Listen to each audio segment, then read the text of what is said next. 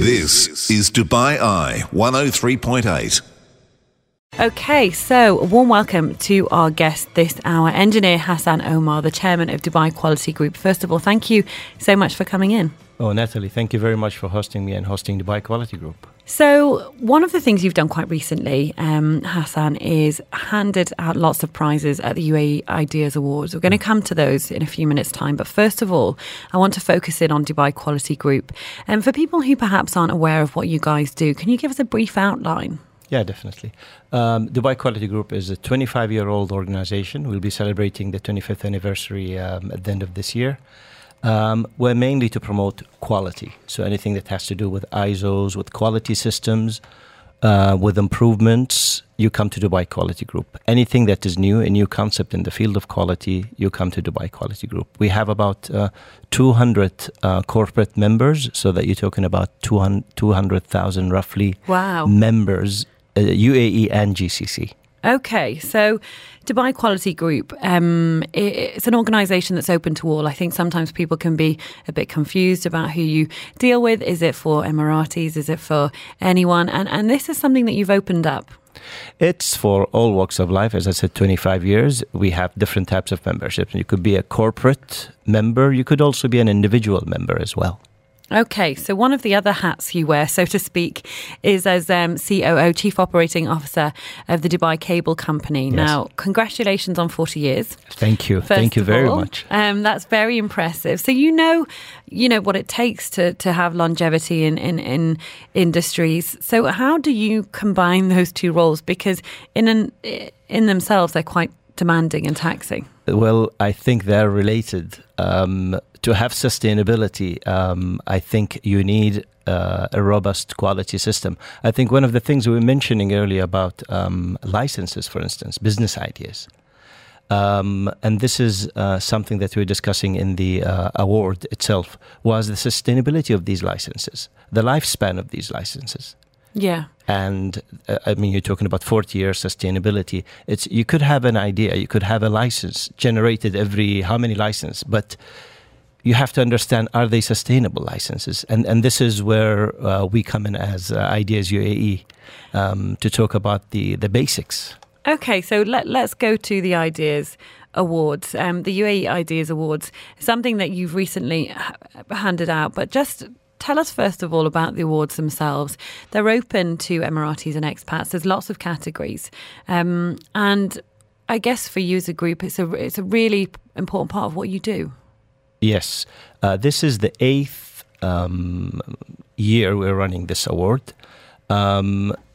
We concentrate on business idea, different verticals.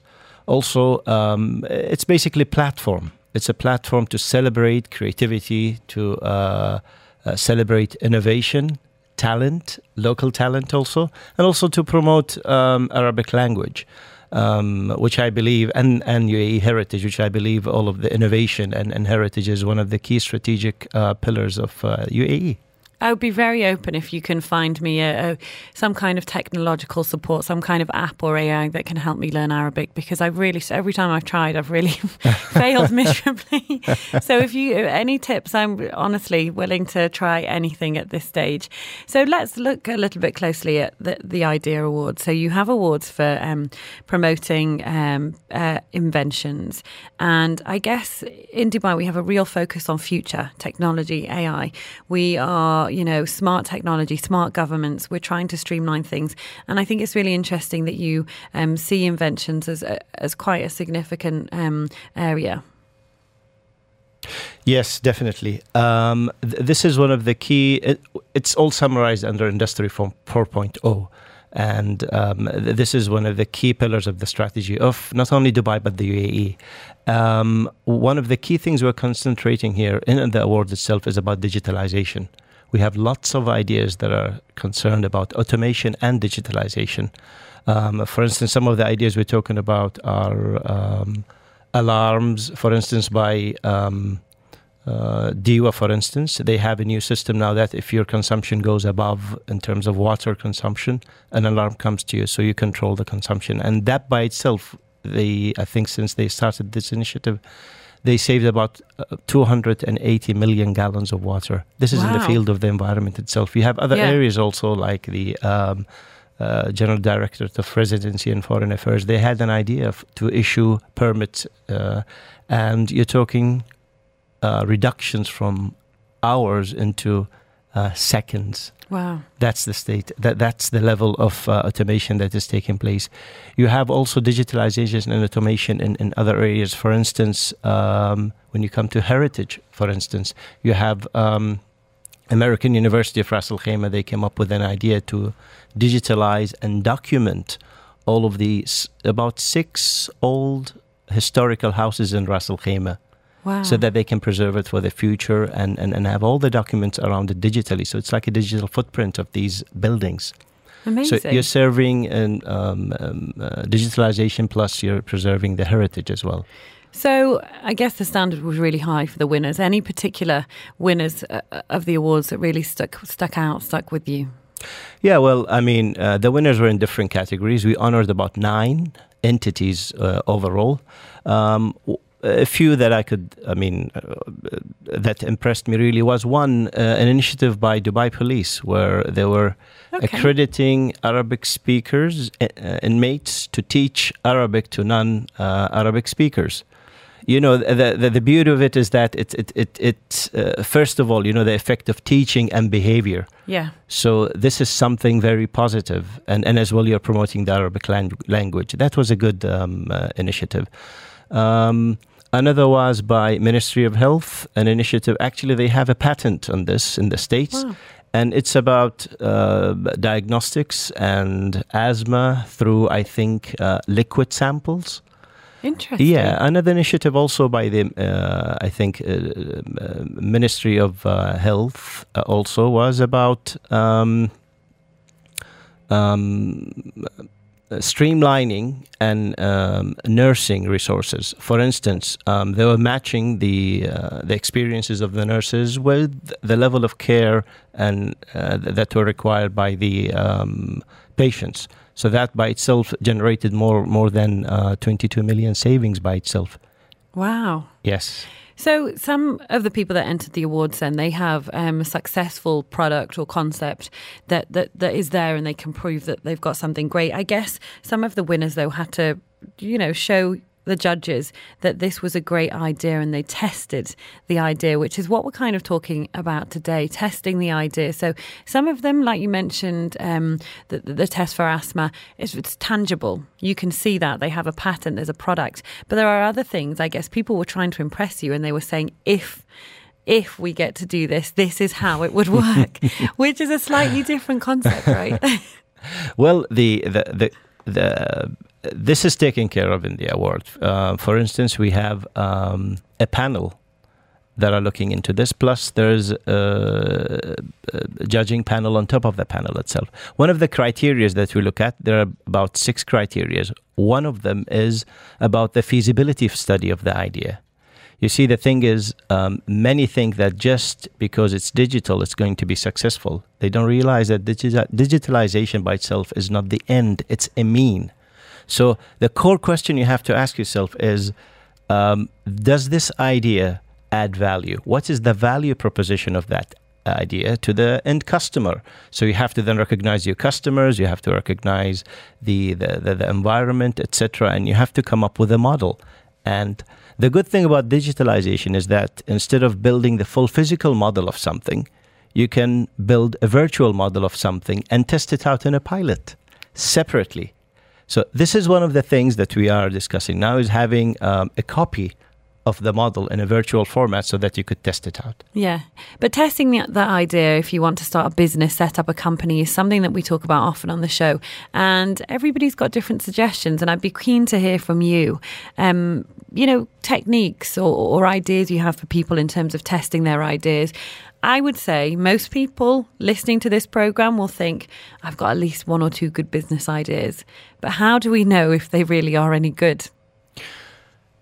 As I mentioned earlier, just because everybody else, one of the things to watch out for is just because there's a trend, everybody else is doing it. It doesn't mean that if you do that, it will be successful or sustainable. One way of testing it, as I said, a virtual copy of that idea in a smaller scale, where you could test it out. And digitalization here is an excellent tool that could test that. Another is you have to ask yourself about the value proposition. Why would somebody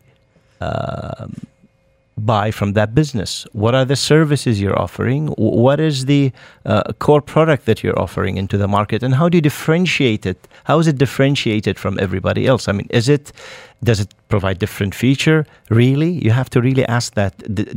Is it coming at a lower cost?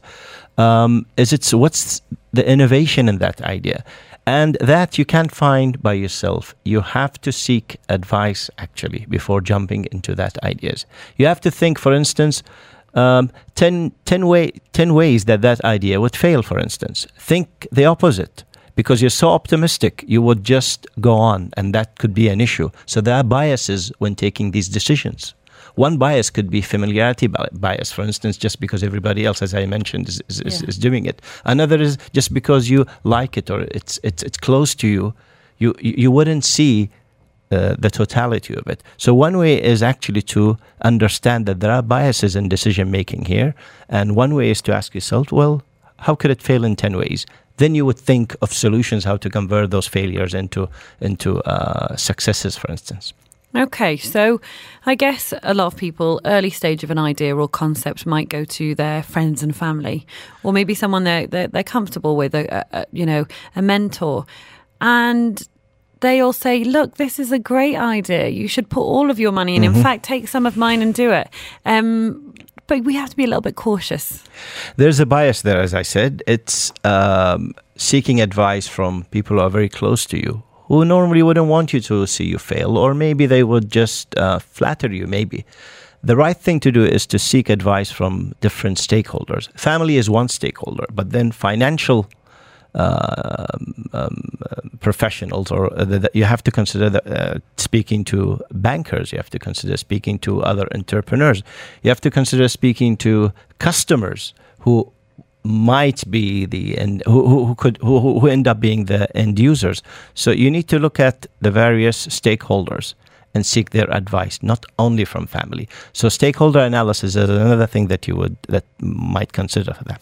And let's take this from the other way around. If a friend of yours, family member, says, "Look, you're in the business world, I've got this great idea," how do you break it to them that perhaps it's not the magical idea that's going to make them their first million dirham?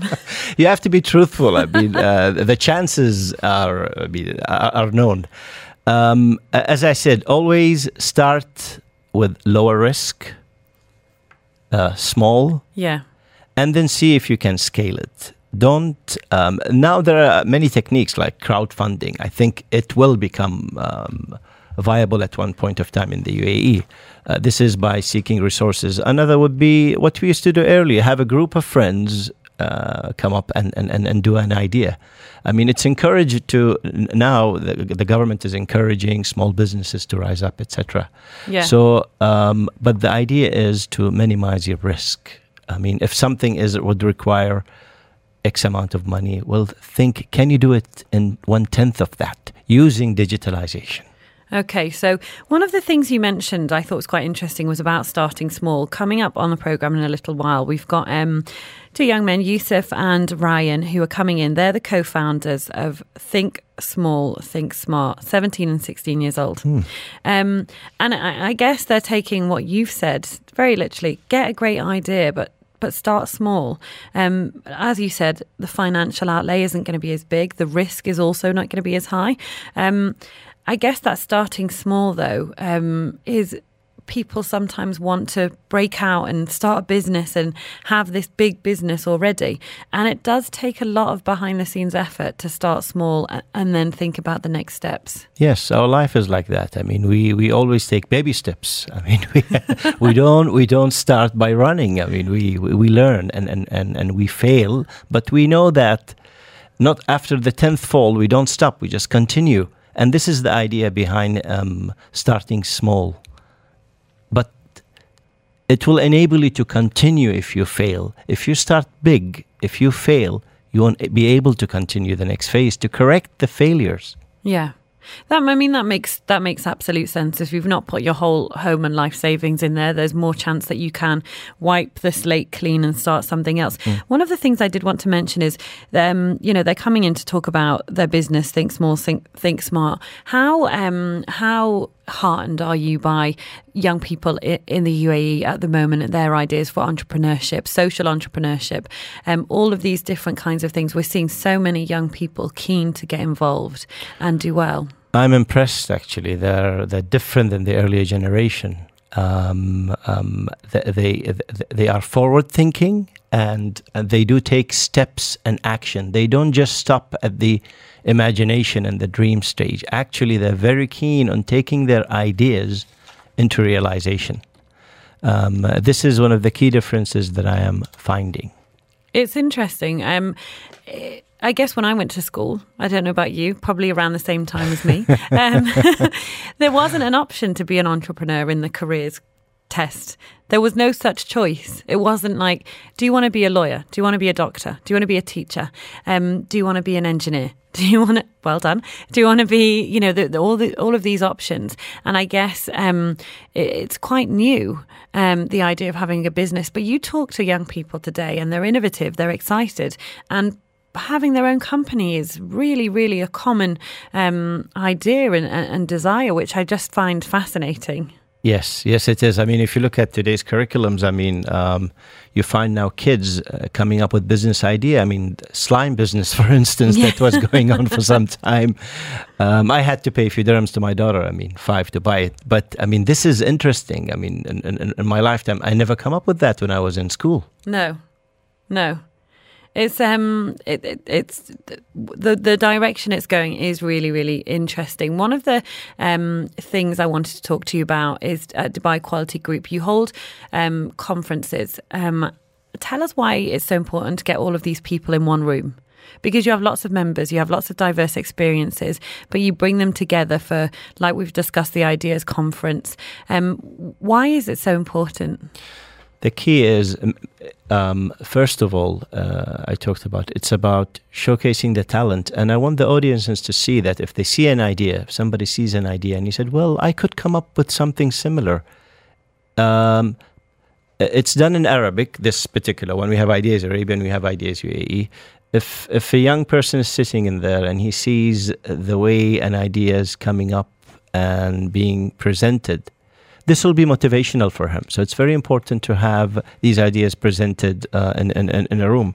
Another thing is the networking that is going to take place between, and the discussions that will be taking place among the audiences. This is really, really key. And it's an integral part of the conference, because we're talking about transferability of ideas, how ideas could be copied into other areas, or some ideas, aspects of ideas can be implemented in other segments. So it's important for it to be presented collectively. On that note, one of the subgroups you guys have is professional women. And that was something that interested me. I was having a look at the website this morning, and I think it's great because you want to offer that support and foster women to continue to do well. And you're encouraging people to engage, not just when they're starting, but to continually engage with you guys. True. And I'm very proud of the professional woman, or the UAE women subgroup. It's addressing women at all segments, walks of life, housewives. We encourage them even to come up and start their businesses while they're at home using technology. And I was in Fujairah a few weeks ago, and we had a group of students there. You should have been in the audience and seeing the glitter in their eyes and the excitement for them seeing about the possibilities that are really out there. We had actually role model women who were successful, presenting their successes to them. Amazing. Yes. I really want to thank you for your time. It's been a real pleasure to talk to you this morning and learn a lot more about Dubai Quality Group. Thank you so much for coming in. Thank you, Natalie, for hosting me and Dubai Quality Group. Engineer Hassan Omar is the chairman of the Dubai Quality Group. It's been a real pleasure to have that discussion on the show. This is Dubai Eye 103.8.